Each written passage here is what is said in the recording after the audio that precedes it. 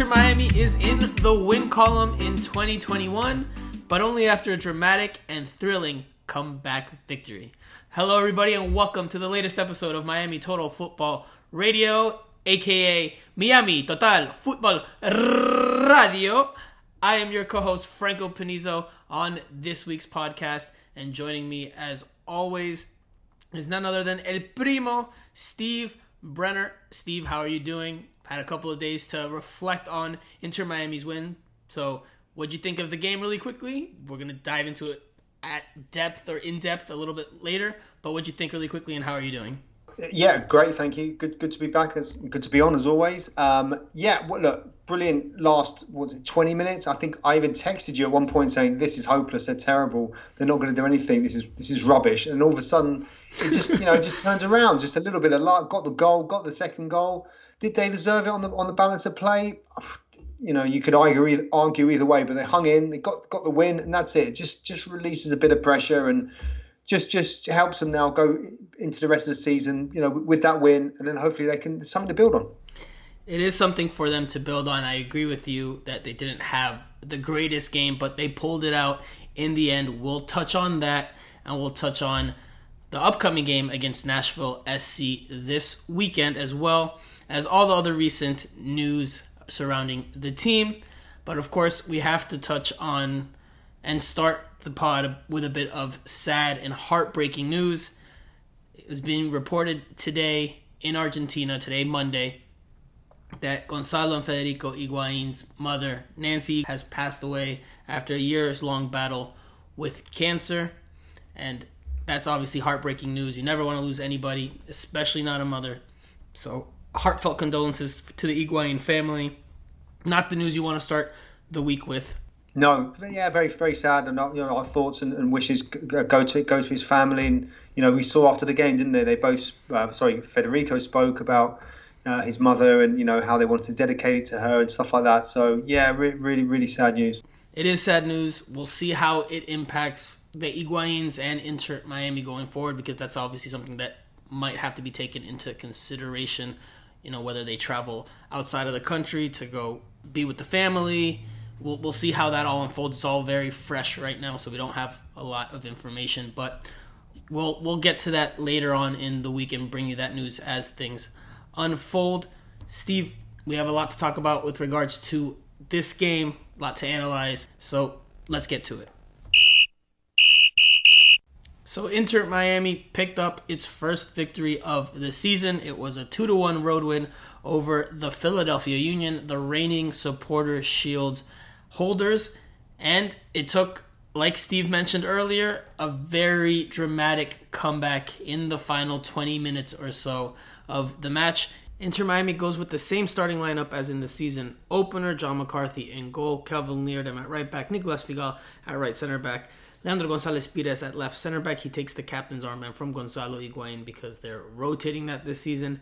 Jovan Jones at left back, Gregore at the defensive midfield spot, Blaise Matuidi next to him but a little bit more advanced in the central midfield, Lewis Morgan on the right wing, Rodolfo Pizarro at the 10, Robbie Robinson on the left flank, and Gonzalo Higuaín up top. Inter Miami goes down to the Philadelphia Union at Subaru Park in the 54th minute. Ramiro Monteiro with the goal, and it looked pretty bleak shortly after that. Inter Miami just couldn't get going, couldn't find a way to break through the Philadelphia Union's press, but a stroke of genius from Phil Neville in terms of pulling Rodolfo Pizarro in the 61st minute and inserting Federico Higuaín changed the game. It tilted the game in Inter Miami's favor, and you saw them score 2 goals in the final 17 minutes. First, Gonzalo Higuaín in the 73rd off of a free kick from his brother Federico. Nice headed finish to the inside right post. And then Federico Higuaín came up with the game winner in the 83rd minute. 10 minutes later, he scores the winner off of a header himself, taking maybe a page out of his brother's book there, a clinical header off of an excellent cross from Nicolas Figal. Inter Miami holds on and picks up a 2-1 victory. Steve, you gave us your quick thoughts. Now give us your expanded thoughts. What do you think of the game and the ability for Inter Miami to pull out this victory?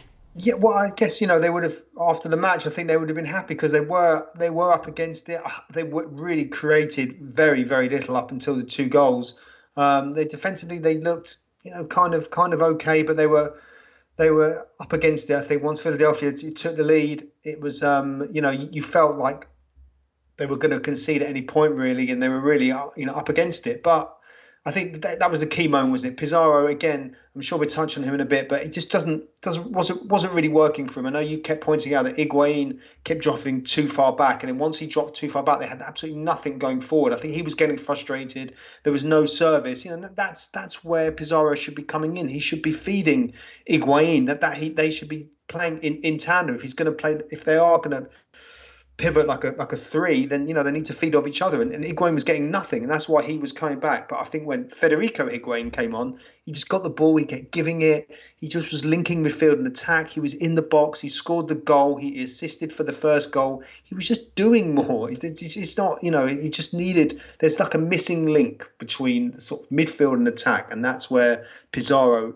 That's his role. And I think he slows the play down too much. He just doesn't. They're not passing. They're not transitioning quickly enough, and when he gets the ball, he just slows everything down. And I think that was frustrating Gonzalo Higuain, and it just wasn't working. And I think that change helped because then Federico came on. He gave the ball, to picking it up, moving it on. He was neat and tidy, and then he was effective in the box. I think that's what they've missed. This show for you, this pod has become a piñata. A birthday piñata, and you are the birthday boy because every week you come on here and just hammer away at Rodolfo Pizarro nonstop. Listen, if he would have scored a hat trick, it'd been absolutely sensational. You still would hammer him. You would still hammer him for not scoring 4. No, not at all. Look, the pressure's on. He's a big money signing. He didn't really do much last season, and he started off, and he just hasn't produced it either. And I think it's frustrating. For the coaching staff because they know that there's a good player in there. He's not assertive enough. So there's got to be questions over his future. I will jump into that a little more in detail.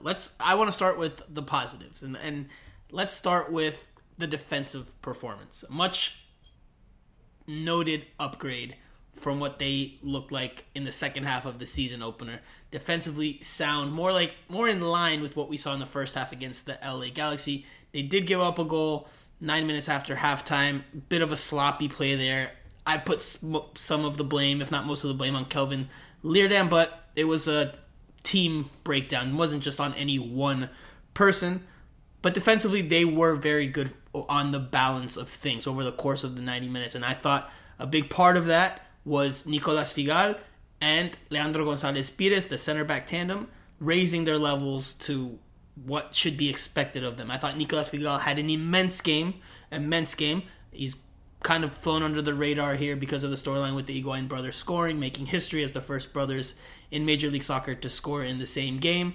But Nicolas Figal was immense. I would give the man of the match to Federico Higuain because he changed the complexion of the game, and I gave him a 9 in my player ratings on SBIsoccer.com in the player ratings piece and the analysis piece that I do after every game.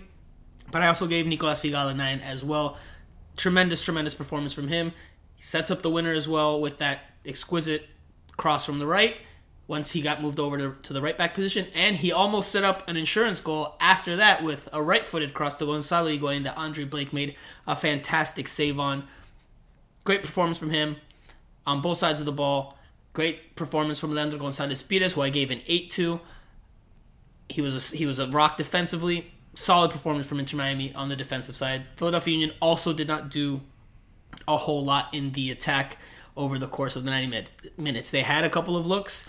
John McCarthy came up with one big save, but on the balance of things, John McCarthy was fairly inactive. He didn't have to do a whole lot in this one.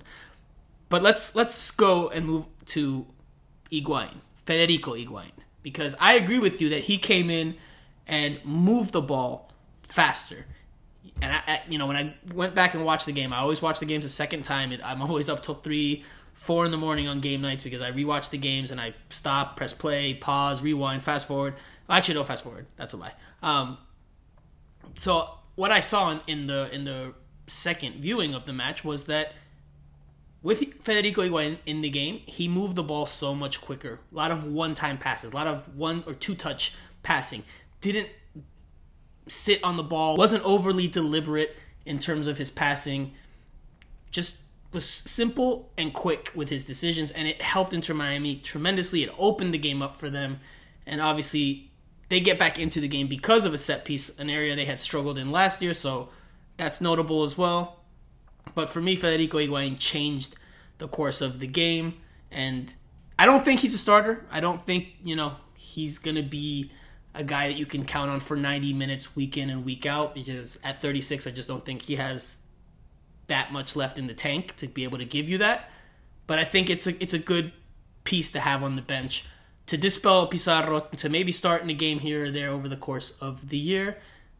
I'm not sure what you think. Maybe you think he could be a starter on a more permanent basis. Yeah, I mean, I think the important thing is he's got experience of playing in the league, which is something that unfortunately Pizarro doesn't have. And even Gonzalo Higuaín said last week that he found adjusting to playing in MLS was difficult for physical reasons, and just the style of play, the tempo, etc., etc. So, I mean, I'd start him really. I'd start Federico against Nashville for sure.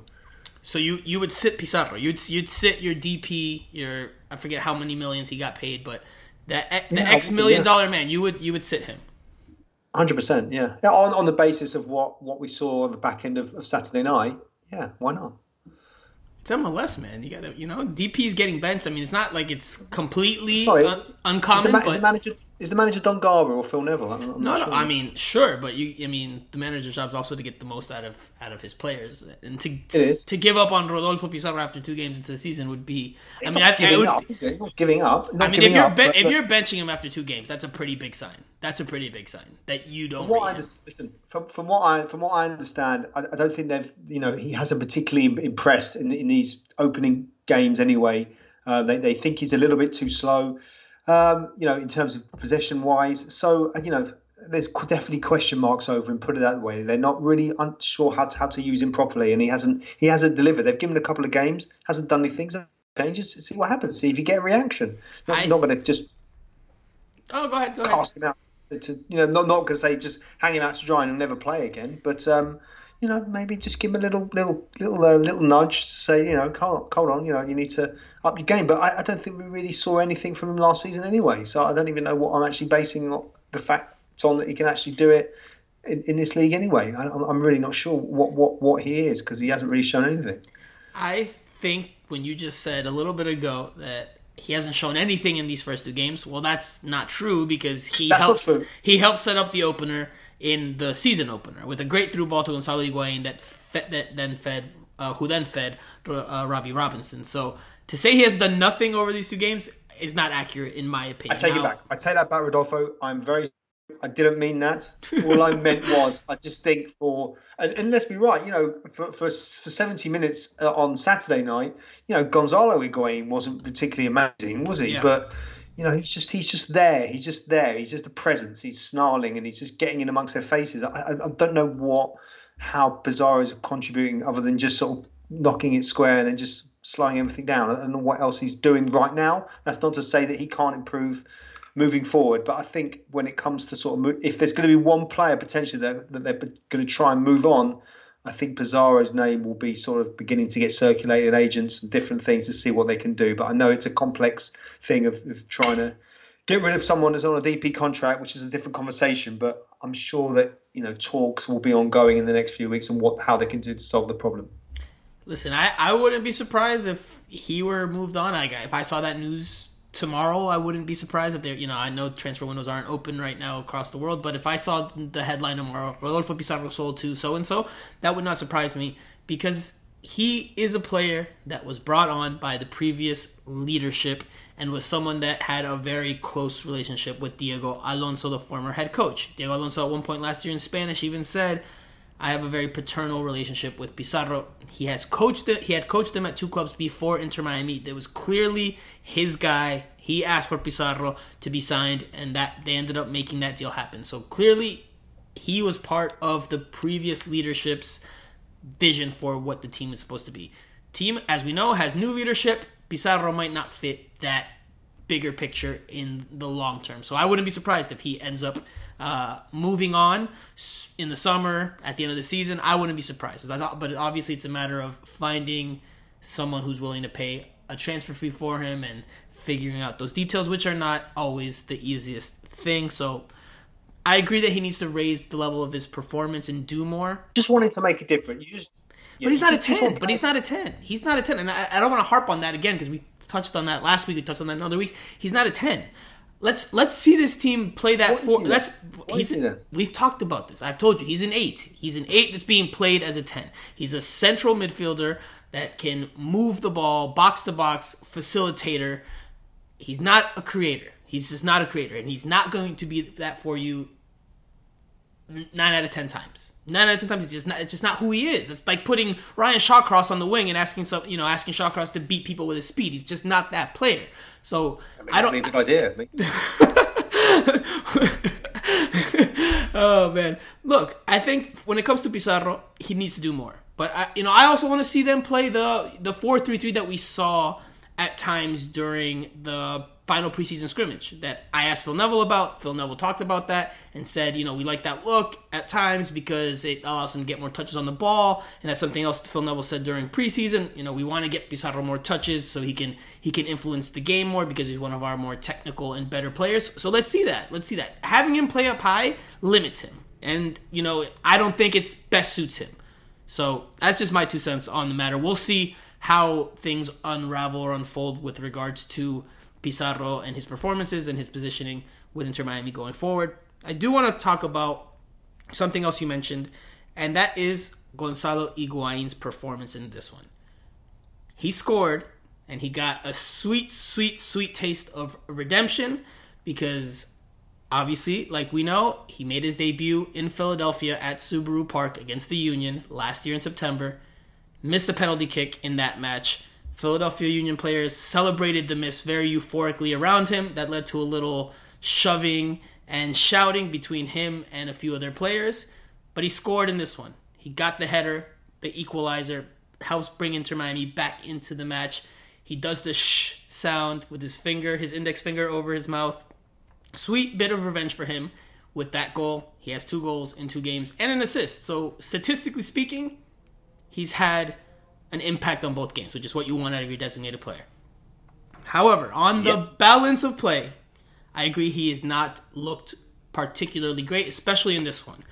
I thought the first 70 minutes were very poor from him. Just a lot of dropping deep into ineffective positions, not being the dangerous type of striker that we know he can be, not getting into the box that often, and just rendering himself largely useless in the attack. A lot of, obviously, like we've seen, a lot of frustration, visible frustration with his arms wailing about. Not a good first 70 minutes from him. He changed after Federico Higuain came in, though. Yeah, it was a difficult sort of 70 minutes just because the team weren't, playing very well. There wasn't any particularly good service for him. I think, the midfield were holding things up and just they were on the back foot for a lot of it. If you remember, the Union were, obviously got a good home record from last season and just they just Inter Miami couldn't create anything. There was nothing, wasn't there? There was absolutely nothing until they scored. So. It's something. Well, there was something. There was the Robbie Robinson shot that hit off the crossbar that he earned it for himself by intercepting a pass or picking off a pass high up the field. But they were grimly hanging on rather than actually sort of bossing it and thinking, we're in it. And it obviously took a set piece to unlock it. But sometimes you just need just that little bit of luck, just something to go your way. But I think. On the balance of play, I don't think they would have come in and said, "Oh, we absolutely deserve to win that." They stole it at the end, but that's the way that cookie crumbles sometimes. Sure, no, they absolutely on the balance of play probably did not deserve to win this one, just like they probably did not deserve to lose the season opener. But that's the beauty of the beautiful game, right? So. Again, and you've noticed world-class Chicharito now has 5 goals after his amazing hat-trick at the weekend. There was you scoffing, saying he wasn't a world-class player. He's not a world-class player. He's not a world-class player. He scored 5 goals in 2 games. Okay, he scored. Have you seen some of the goals he scored? Did you see one of the goals he scored? Brilliant. There was a deflection that deflection was brilliant. The way that he deflected off that guy. Amazing. And the one that deflected into his path. And I mean, look, credit to him, kudos to him. He has a nose for a goal, like they say in Spanish, un olfato de gol. And that's, what's made his bread and butter. Like the goal he scored this weekend against the Red Bulls, where the ball was essentially deflecting out of bounds, but he never gave up on it and ran and chased it down and scores off of a sliding effort from a tight angle, nearly practically on the end line. Incredible effort, incredible goal in terms of how he stayed determined and dedicated to that. I would like to see Gonzalo Higuain do some more of that. Now, obviously, Gonzalo Higuain is a different player, has different physical strengths and limitations, but I would like to see that hunger in the box, because I want to dissect and dive into him dropping deep, because that was my lead point in my analysis piece for SBIsoccer.com. And I don't necessarily just blame Rodolfo Pizarro and all that. I think Gonzalo Higuain just drops back deep because he doesn't really trust his teammates. He doesn't trust them to get him the ball in dangerous spots, so he drops to get involved in the build-up to try to make things happen and create stuff from there. I've seen other strikers do this. I've seen Thierry Henry do this. I've seen David Villa do this. Big name strikers that have played at the highest levels in Europe and internationally that come to MLS. They're used to a certain level of quality from their teammates. They don't necessarily get that here, so they drop deep to try to get more involved, get more touches on the ball. I understand why he might do that, but it doesn't help Inter Miami by and large, because if you go to that piece on SBIsoccer.com or just on my Twitter handle or on Miami Total Football's Instagram page, you'll see the images of him. There's multiple that I've taken from the game, stills, where he's in very deep positions. And there's not just one person in front of him, not one Inter Miami player in front of him, but like 2, 3, 4 players in front of him. And that's not what you want from your striker, because he's not a false nine. He's not that type of player. He's not your number 10. He's your goal-scoring striker. You're paying him $8 million reportedly a year to put the ball into the back of the net like he did with that header. His poaching, his finishing is his bread and butter. He needs to get into the box. And Phil Neville has said that, which makes it even all the more mind-boggling that we're still seeing this constant habit, this constant penchant of dropping deep. Because when he's in the box, that's where he's at his most lethal.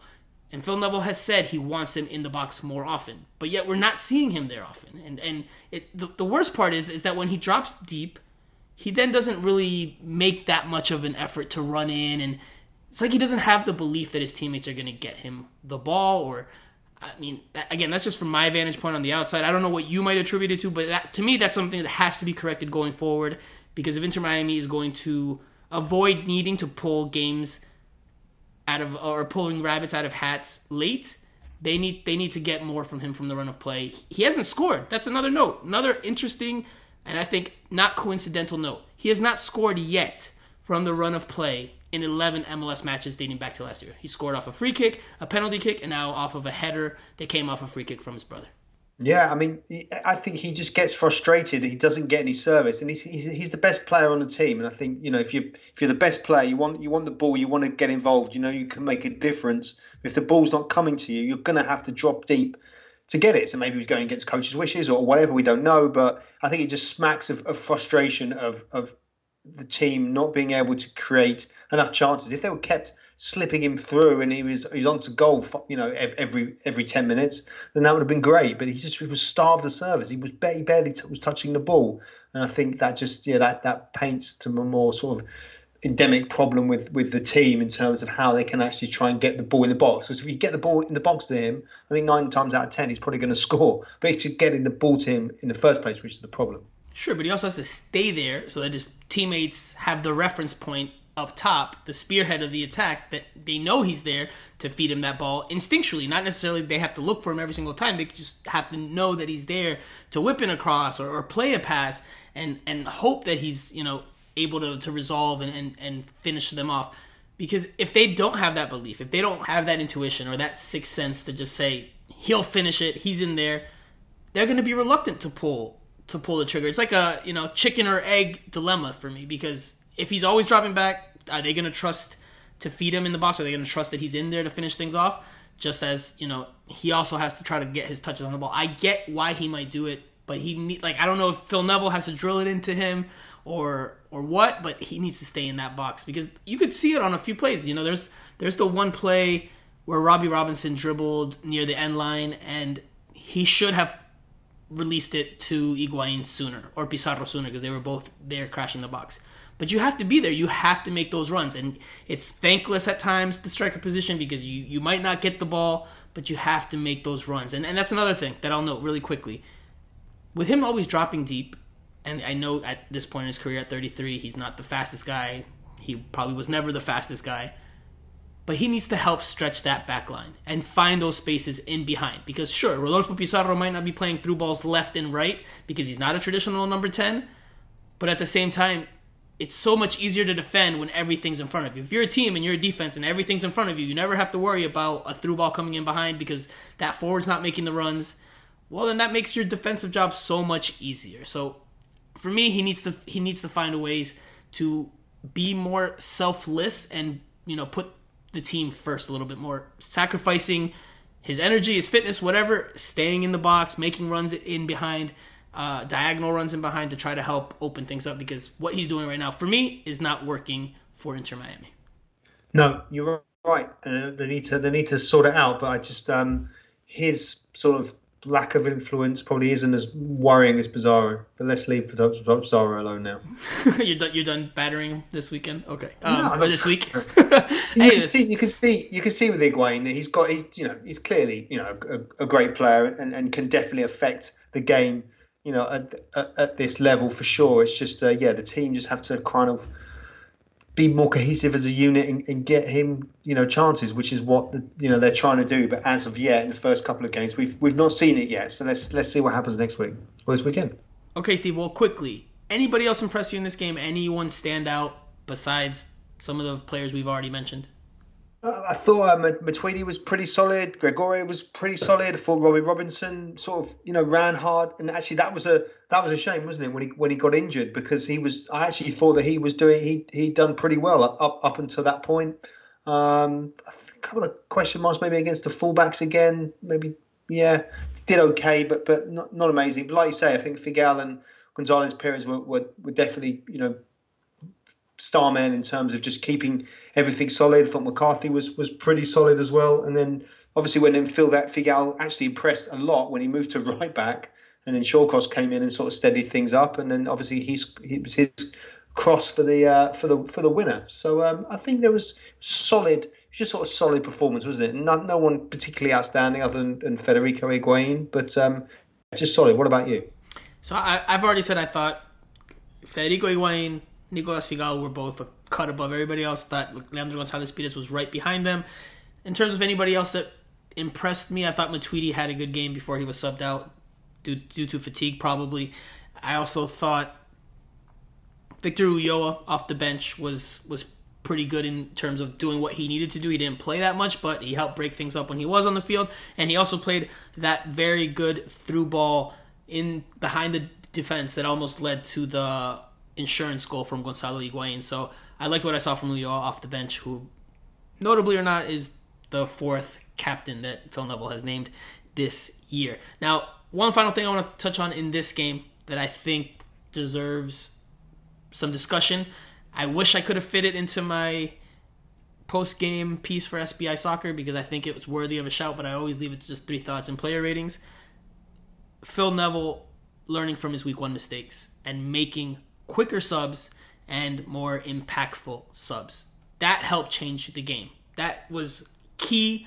That was what helped turn things around. We obviously give props and credit to Federico Higuain for turning the match around, but I thought Phil Neville's decision-making here in terms of managing the match, especially in that second half, I thought that was a big difference for Inter Miami.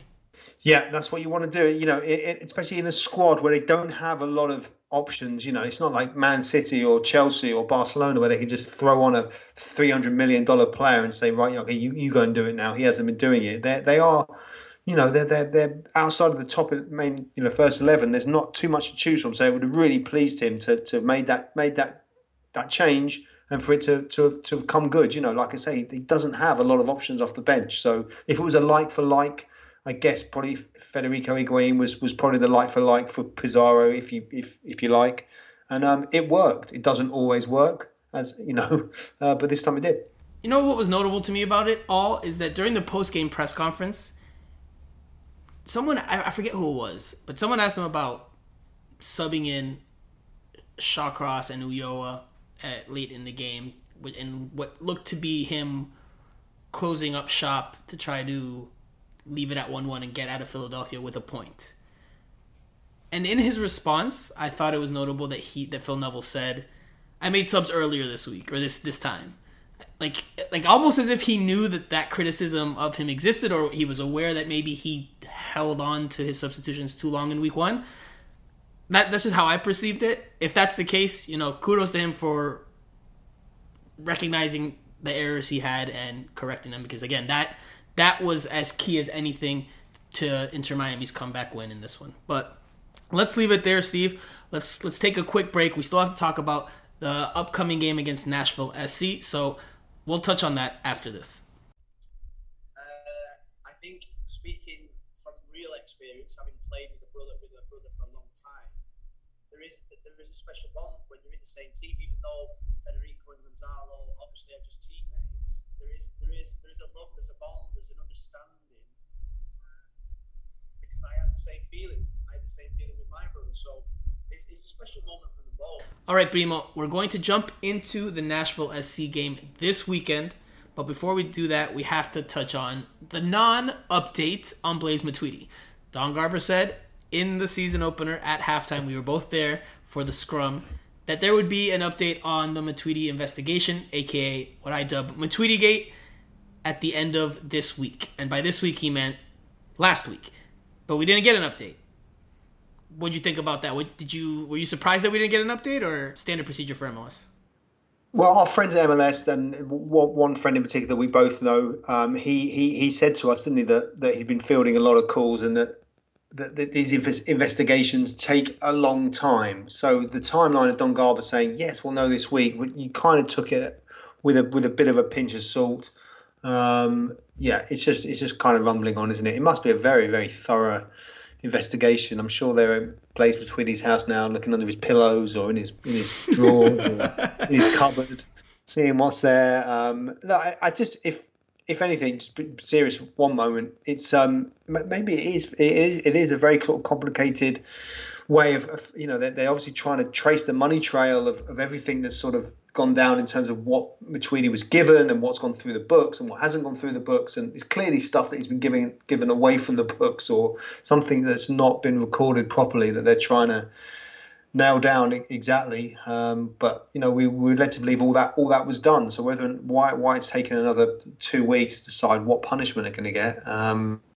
Maybe there was more to be done. We're not sure. We don't know anything, do we? That's the thing. We're purely speculating because the details of this investigation has been pretty scant. I said this to a friend the other day on WhatsApp. We on the reporting side, and I'm not just saying you and I, but all of us on the media side, not just locally, nationally, we've done a terrible job in this story, or on this story, because we have gotten very little reported out there for listeners, for soccer fans. We just haven't gotten much. So MLS has done a good job of keeping it close to the vest, and us on the reporting side have not done a good job. We're going to keep trying to dig and see what we can find or what we can hear to give you all. But MLS has been airtight on this one. So far we don't have much else to add. Now let's switch over to this weekend's game against Nashville SC. They play on Sunday afternoon against Inter Miami, and the game is at Nissan Stadium. Steve, Nashville was defensively sound last year, and they earned a lot of plaudits for that, a lot of praise for how good they were defensively as an expansion team. A lot of the same team is back. However, they have started the season, somewhat surprisingly, with a pair of draws, a pair of 2-2 draws. The first one against FC Cincinnati, which just got throttled this weekend by New York City FC by a 5-0 mark. And then Nashville tied at home against Montreal CF 2-2 again. And in this one, Nashville had to come from behind to get a result. So they were down 2-0 in this game. Both of their matches so far have been at home. This next one against Inter Miami for them is at home. What do you think of the match? What do you expect from Nashville SC? Yeah, I mean, look, they were impressive, weren't they? In that playoff game, Dax McCarty was running things in the middle, and they just seemed a better cohesive unit than Inter Miami did at that point, where they were pretty shambolic. Just to get into the playoffs was a result, really, wasn't it? So, yeah, I think they'll draw a lot. It's pretty much the same team, bar a few players that's going to be playing. But I think maybe they're into this game in a different mindset. They were never really in the playoff game, were they? I think they got comprehensively sort of beaten. But maybe they can take a little bit of solace from the fact that Nashville haven't really started. It with two goals down against Montreal the weekend, and then managed to get back. So maybe they're defensively they're suffering from a bit of second season syndrome. So we'll have to wait and see. They also have Dylan Nealis on their roster, the former Inter Miami player that was traded a few weeks ago.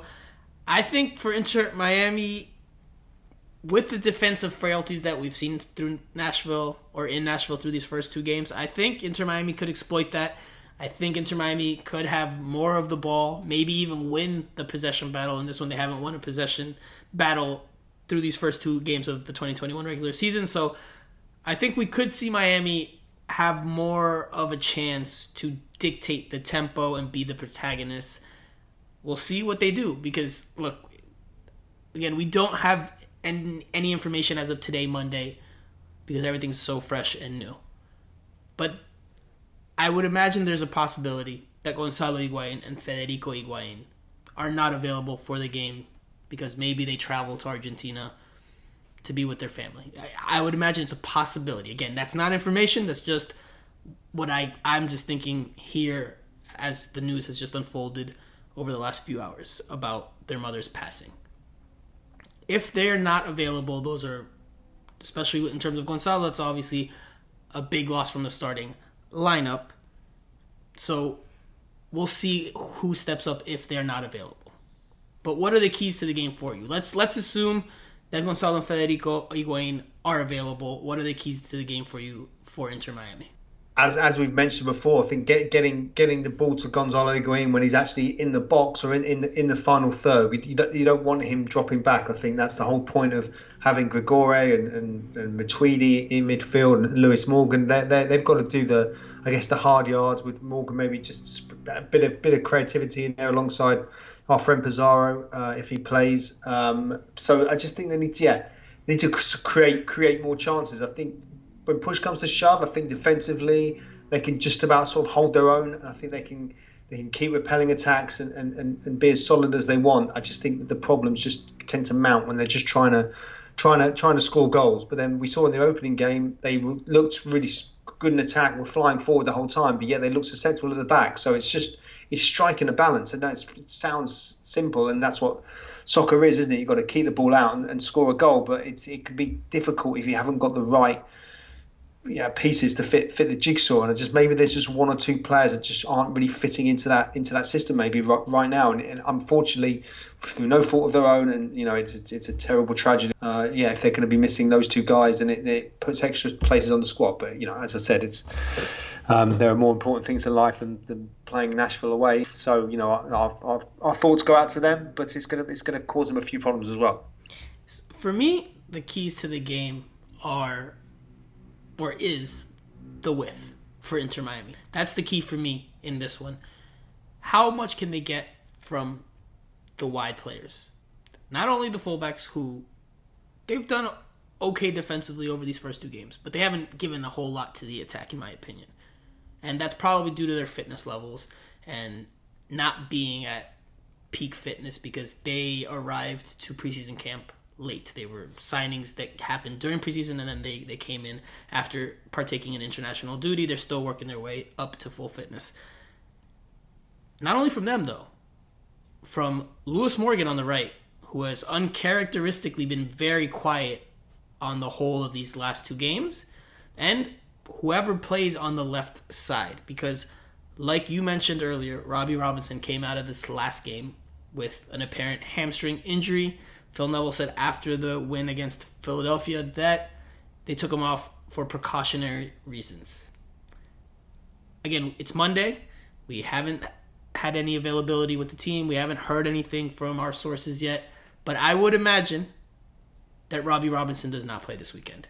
non-contact hamstring injuries tend to be something that take a bit of time to recover from. I think it's hard to envision, at least for me, I think it's just hard to see Robbie Robinson starting this weekend after seeing how he went down. And if you didn't see the play or you didn't have a close eye on it, he pulls up while trying to make a long dribble down the left right before halftime, and he just feels something right before he passes the ball, and then he kind of just clutches to his leg and goes down to the ground as the halftime whistle blows. And then he was subbed off at halftime, obviously. So I don't think he'll play. So whoever goes there at left mid and Lewis Morgan plus the fullbacks, that width is going to be important. They have to produce something to get Higuain the ball and to help create some stuff for Inter Miami in the final third.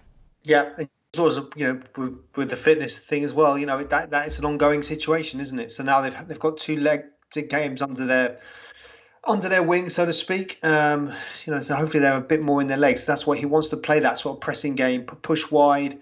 You keep the pressure on in that final third. Work hard to try and get the ball back when they're out of possession. And it takes energy. It takes a lot of energy to do that, to be on it for the complete 90 minutes. So with those sort of changes coming in, it's going to be difficult if players aren't up to speed. But I think with now 3 weeks in, hopefully that fitness is beginning to sort of kick in, and maybe also the humidity will be slightly different in Nashville, I guess, as opposed to being here. Although I'm sure it wasn't very humid in Philadelphia on Saturday night. So that fitness topic is something that we should provide an update on for those that may not be aware. Phil Neville, I asked him last week about how long he thinks it'll take for the team to get the full fitness, and he said they would probably take them another 3 or 4, maybe even 5. He said so. It was definitely 3 or 4 or maybe 5 games. So that's like another 3-4 weeks, which is what I thought would be the case last week when we were just going off of what we thought or how long we thought it would take. But in this game against Philadelphia, and Philadelphia is a more direct team, so that also helped Inter Miami in terms of possession. But in this game against Philadelphia, you saw Inter Miami press more. And that's one thing that we didn't talk about when we mentioned Pizarro that I think deserves to be said.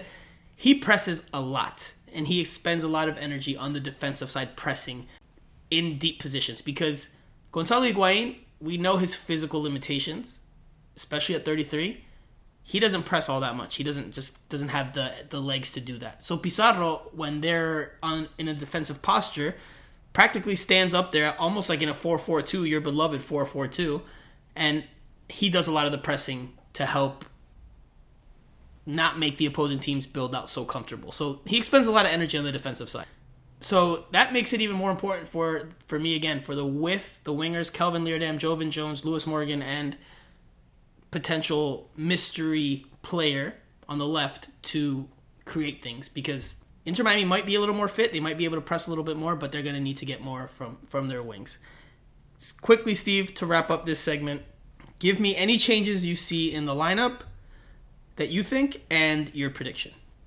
Well, it's going to be enforced, isn't it? So you would say definitely that Robinson. I guess maybe would Aloha come in for him potentially, or Carranza, one of those two. He's going to have a reshuffle, isn't he? And sort of maybe he won't play as wide, and maybe condense it more in the middle. It's difficult, like I say, we're going over all ground, but when he hasn't got too many options. So it's just a wait and see. I bet he'll be praying that Robbie Robertson is going to be fit. But sometimes when they players pick up injuries and there's sort of no one around them, there's always a sort of surefire sign that it's not great. So, but I think they will go there and with renewed sort of hope after Saturday. But I think, and they mentioned if they're potentially going to be losing both Higuains as well, it's going to be really difficult. So I think if you said now, would you take a draw? They'd probably take it.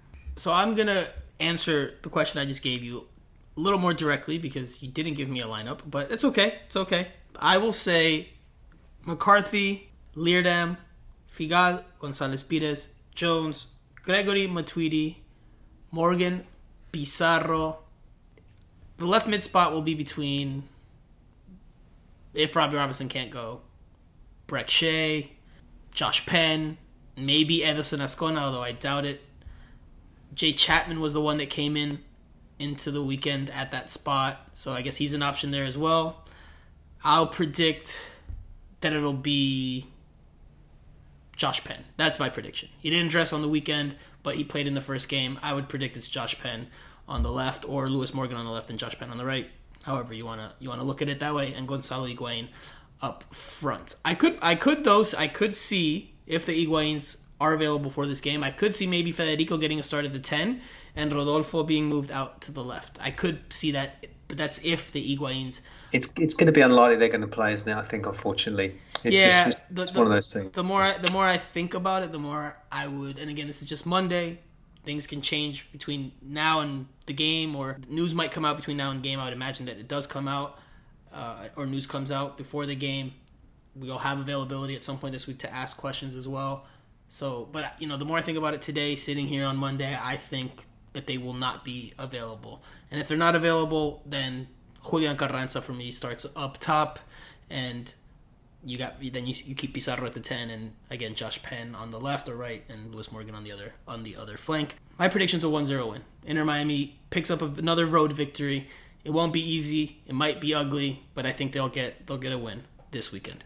Let's take another quick break, Steve. We'll come back for our Q&A session and our final thoughts after this.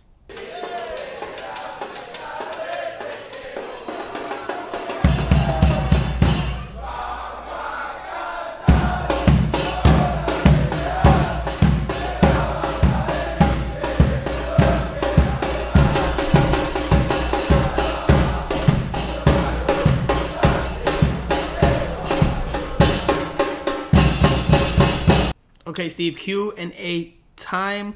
We've got a few, so let's try to run through them as quickly as possible. First one comes from Gabe P. What's your opinion on the 2 games of Robbie? I think he is playing so good. Figal is playing so good. I think he will be the best defender of the Eastern Conference. Steve, what's your opinion on Robbie Robinson through these first 2 matches? Definitely impressed. He was, I kept saying ad nauseum to people that, watching him coming in last season at the start, just come from Clemson, was such a massive step up, for anyone to go up from, college train to MLS. But maybe, a year under his belt, he's been training with the team, fitter, stronger, all that stuff. And yeah, he's definitely impressed. And then Phil Neville actually name-checked him pretty early on, didn't he, when we first spoke to him, that he was one of the players that impressed him. And I think he's doing great, and that's why it was just a shame that he picked up the injury when he did. So let's hope it's not too serious, and he can get back sooner rather than later. I don't share on this one the optimism. I think he's had a decent showing through these first 2 games. I think, again, this is a position he's growing into, he's learning, so I think he will get better with a more understanding of the position and what it entails. But I still think he leaves something to be desired in terms of his decision making and his technique, but I do think that he's good when he has space, when he's able to run at defenders in one-on-one situations. I think that's where he can really thrive and where he's shown probably his most promising qualities in these first 2 games, or this first game and a half that he's played in. The next one is not a question. It comes from Carlos Segovia. He says, Franco, it looks like Higuain's mother passed away. Rest in peace. Wouldn't be surprised if they don't play this weekend. We've touched on that. And again, I think we're both of the stance, you and I, Steve, that as of today, Monday, we just don't see them playing this weekend. Now, there is a question of if they travel outside the country to go to Argentina to be with their family, will they have to quarantine upon return? They've obviously gotten the first shots of the vaccination, but how will MLS deal with that? It's to be determined. We'll see what happens or how it unfolds. Next question comes from Joseph E. After hearing the sad news, it's safe to assume Higuain brothers won't be available this week. If they travel out of the country, when would they be allowed to play? Would they have to be quarantined? So I just answered that question, I guess, right before I read this one. So I think it's pretty straightforward there. Next one comes from Steve Munoz. What do you think about the accusation by Philly fans towards Miami fans about punching women and throwing beer? No evidence, just hearsay. I hadn't heard that. I had not heard that at all. No. So I can't really comment on that. So it's possible to say anything, isn't it? Yeah, I haven't heard anything. I haven't read anything. I haven't seen anything with regards to that. So, I don't have any thoughts about that. This is the first I've read about such a thing. Next question comes from Eric. How do you think Shawcross did, and do you see him getting more playing time? Steve, you can start here. I thought you're going to say that I'm just bigging him up because he's English, but that's not true. I thought he came on and looked pretty solid. Remember, he hasn't played much football at all. I thought he came on. He did everything that was asked for him. He pushed Figal out wide, and then obviously that resulted in the cross. So he looked okay, and he's had probably 4 or 5 weeks now training. So look, it could be one option that he comes in, Figal pushes right, and then they could even push Leerdam further forward. I mean, it's a possibility, isn't it? After what we saw, but yeah, I mean, he looked okay. I thought he looked solid, especially in the air, as you would expect someone of his height to be when he came in. But he only played 11 minutes, so I can't rave about his performance. I thought it was a solid debut, solid cameo from him. I do think it might have given Phil Neville something to think about in terms of when players get closer to full fitness, when Shawcross is closer to full fitness and gets into more of his rhythm. I do think maybe we could see Figal on that right back spot and Shawcross starting in the middle next to Leandro Gonzalez-Pires, but we'll see, because I think we'll still see Leerdam and Joevin Jones at those fullback spots for the foreseeable future. Next question, Steve, comes from Tweeter. That's just his name, Tweeter. Inter Miami got their first win of the season, 4 games fewer than last season. They also scored their first set-piece goal of the season when they struggled all last season. Now they had a comeback win against the CONCACAF Champions League team. How much credit will you give to Neville for the progress made so far? It's early days, isn't it? He's only played 2 matches, proper matches, I guess. But as you mentioned before, he learned from his mistakes. He made the right call at the right time in terms of the substitutions on Saturday night, and they worked really well. And I think, the team responded pretty well from what was quite a disappointing defeat in the end, which would have hurt them because they were in the game against the Galaxy for long periods. So it's early days for everyone. Players, the staff, the front office, everything. But I think, it's progress. I just think wins like that, one on Saturday night, just helps, just changes the mood, and just, the week building up to the national game, everyone will be on more of a high. Whereas if they would have lost, then we would have talked about, oh no, they're going to go 3-0, and now they're going to go to 5-0. So it's, I just think this just diffuses everyone, just lets everyone breathe a bit, and then you can enjoy the build up to what is going to be a big game. Look, for me, I gave Neville credit for his substitutions this week, where I criticized him for his substitution decisions a week ago. So as for the team getting a result and a set-piece goal and those things, I think that is credit to Neville. Like, it's credit to the entire leadership that the team has now. A leadership that appears to be more in line with one another in terms of the vision for the squad. Whereas last year, and we don't need to revisit it at depth because we've talked about it ad nauseum, you had a sporting director who maybe hired a coach that didn't fit the philosophy he wanted or expected, and the players that were part of the squad necessarily didn't fit what the coach wanted or expected from the vision he saw for the team. So it just was one kind of jumbled, disjointed mess last year, whereas this year seems like everyone's kind of more on the same page, and I think that helps in terms of what a team is. So I think that's also that's Neville deserves some credit, but I think the entire leadership deserves some credit. But like Steve said, it's early days. Next question comes from Tank721. He asked, what will the starting lineup for this week be? We've touched on that, although I'm not sure if you gave me a left mid and a striker, assuming the Higuains are not around. I don't know if you gave me one. I could be wrong. I'm trying to think back. I don't think you did. It's just too complicated, I think, to give a team right now. We have to wait and see. Too many imponderables. I said Josh Penn and I said Julian Carranza. He must like Chapman as well when he threw him on the weekend. Yeah, but Jay Chapman's more of a center midfielder, and I don't think he did a good job playing there at left mid. I think he really struggled to find the game. I think he felt uncomfortable out there on the left because he's not a winger. But, I mean, it's definitely a possibility. Certainly a possibility from Phil Neville. Next question comes from Fighting Herons. The fullbacks have not been involved in the attack much so far. They rarely seem to get past the top of the 18-yard box. Would you like to see them more involved, or better to have them stay back for defensive cover? I'll start here, Steve, if that's okay. I would personally like to see them get more involved in the attack, like we saw from Nicolas Figal when he was moved to right back, and then he started delivering some service and some crosses, including one to Gonzalo Higuain that almost led to a third goal for Inter Miami. But I think we haven't seen that because I think they're limiting how often they make those runs because they're not at full fitness. That's just what I perceive. It's not information. It's just what I perceive from watching the games. And I would imagine that Phil Neville also doesn't want them going up and down nonstop, given that they're not at full fitness, because that can leave holes in the back if they don't have, the lungs to make the darting run back to cover space. So that's just what I think. That's just my analysis of what I've seen from them so far. How about you, Steve? Yeah, I think you're right. Maybe they were coming into a pre-season as well, so they hadn't played too many games. They're fresh, aren't they? They haven't been training with the team a number of weeks. So I think it's just getting the message across and then dealing with fitness and everything like that. So, but you don't want them flying too far forward because then they're going to get hit on the counter and they're not going to have enough energy to get back. So I can imagine him maybe just urging them maybe just to hold back a bit until they can sort of properly get up and down the pitch.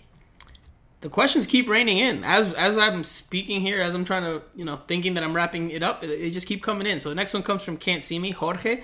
Do you think we could see a starting lineup where Pizarro and Figal are moved to the outside and Federico and Shawcross are slotted into the middle? Based on the first two games, this could be a more dynamic starting 11. Let's assume he's not talking about this weekend. Let's assume he's talking about longer term, later in the year. Do you think we could see that? Because I definitely think we could see Shawcross in the middle, Figal on the right. And I definitely think we could see at some point Federico getting a start at the 10 because he is a 10 where Pizarro is not, and Pizarro being pushed out wide to the left. He's not a natural winger, of course, but I think we could see that just to try to maximize positions there from absolutely. Definitely would have been boosted by how Figal a decent performance once he was pushed outside and onto the right hand side. I think that's the key, isn't it? Especially when in a league where you can't bring in rafts of players, all the time. You've got to try and deal with what you've got right now. So I definitely think Federico Higuain gives them an option. Aloa can play in central midfield. They've got Carranza as well, so they can sort of mix everything up. He definitely knows. I think everyone knows his sort of starting 11. It's just how can he just fit everything else in around it. So it seems like we're going to get an answer out of you on this pod, Steve, because we have one final question from Eric. He says, okay, one last question. In the unfortunate but understandable event that the Higuain brothers are unable to play this weekend, who do you guys see starting at the 9th spot? Do you guys think they will sit Robbie Robinson out for this game? If so, who starts in his place? Thanks. So, Steve, I've already given my answers. Let's hear yours. I mean, he hasn't got many options, has he, really? I mean, who else does he play out for? I mean, it has to be Carranza, I would have thought. That's the only really option I can think of. Yeah. What about at left mid if Robbie Robinson can't go? Yeah, maybe Breck Shea then. Maybe Breck Shea or move one of the full-backs up. But that's what's on the other side, though. I guess Breck Shea, he never sort of lets you down, does he? But again, he hasn't really played too much either. He's been sick and hasn't really been training as much, I don't think, as the others. So it's difficult, isn't it? But if I had to go for one, I'd say him. Steve, as you were saying that, right before you mentioned that, this thought came to me, and actually, I think I'm actually more convinced that this is a real possibility.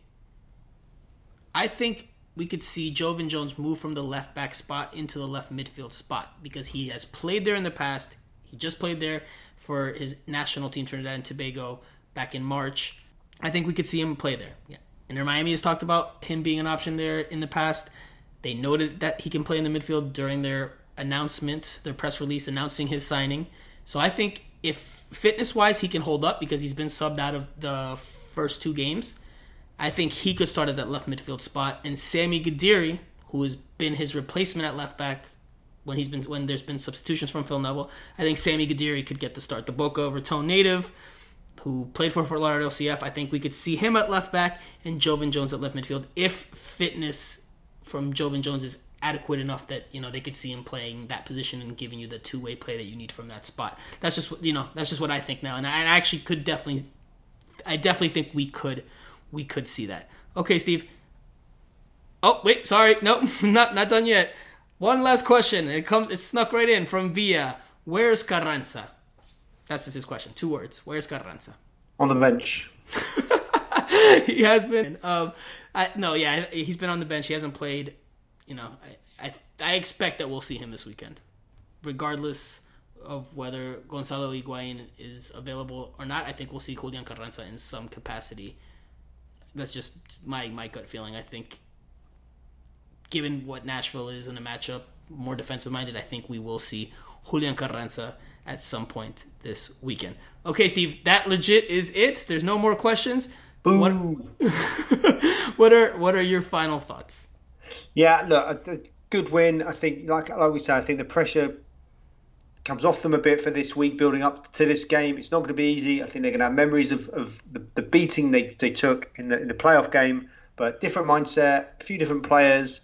Although we're going to be potentially missing some players, so I think it's going to be pretty much the same as Saturday. Not pretty on the eye, maybe to start with, but they've just they can grind it out. They know they can. So yeah, it's going to be interesting. My final thought.